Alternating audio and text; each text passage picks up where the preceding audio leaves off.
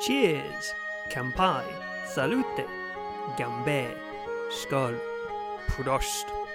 Hello, and welcome to the Drunken Storytellers podcast, where I tell folk tales and folklore from around the globe. So sit back, grab yourself a drink, and enjoy the show. Hello, my ghouls, and welcome to episode 26. Today I will tell you a sad tale. One that may feel familiar, a tale of loss, of fey powers and witches' curses. This tale comes from the Basque lands of northern Spain, but many a similar tale is found across the lands of Europe. Today we hear of the Changeling. This one comes from a collection of stories called Basque Legends by Wentworth Webster, published in 1879. The original tale is written by Catherine Elizondo.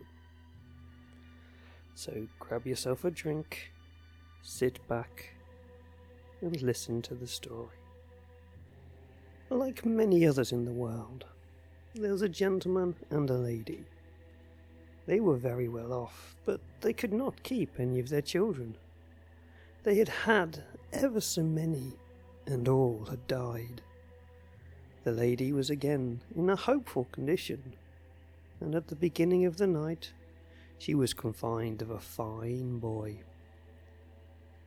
Two young men heard this news, and they said to each other, "We ought to have a feast. We must steal a sheep out of this house. They will not pay attention to us with all their bustle and joy."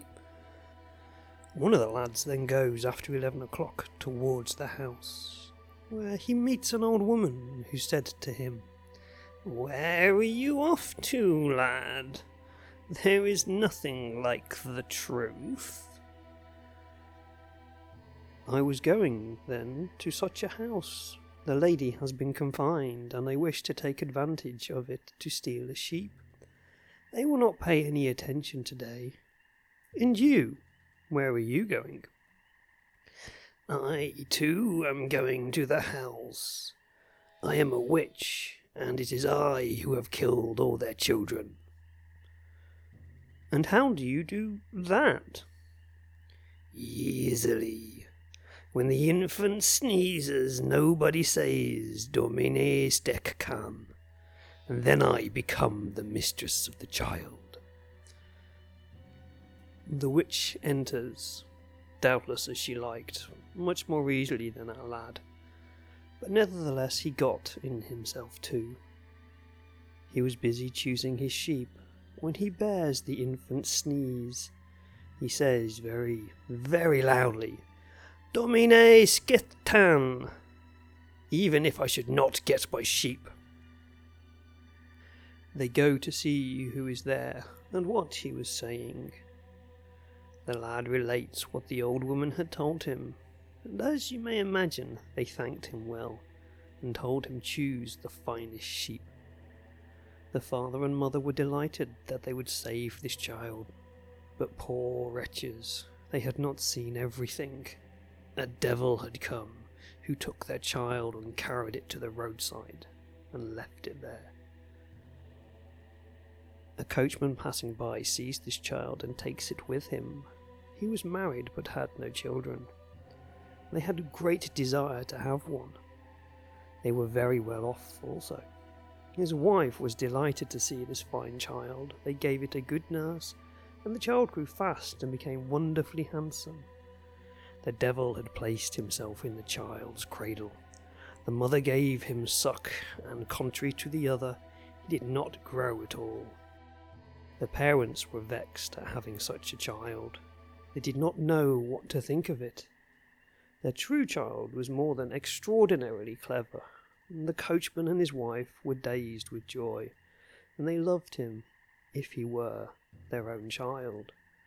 When he was 12 years old, he said to his father and mother that he wished to become a monk. The coachman and his wife were very sorry, and they asked him to become only a priest. But after having seen his great desire, they allow him to do as he wished. He went away then, and at the age of 18 he was able to say Mass.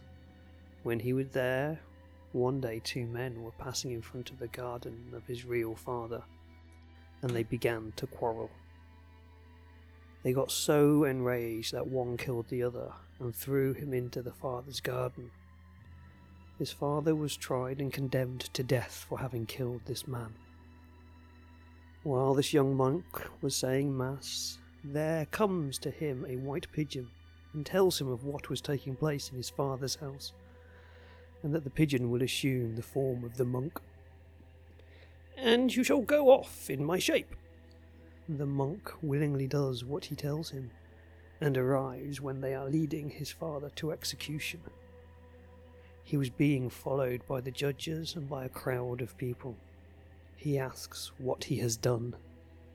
They tell him that he has killed a man.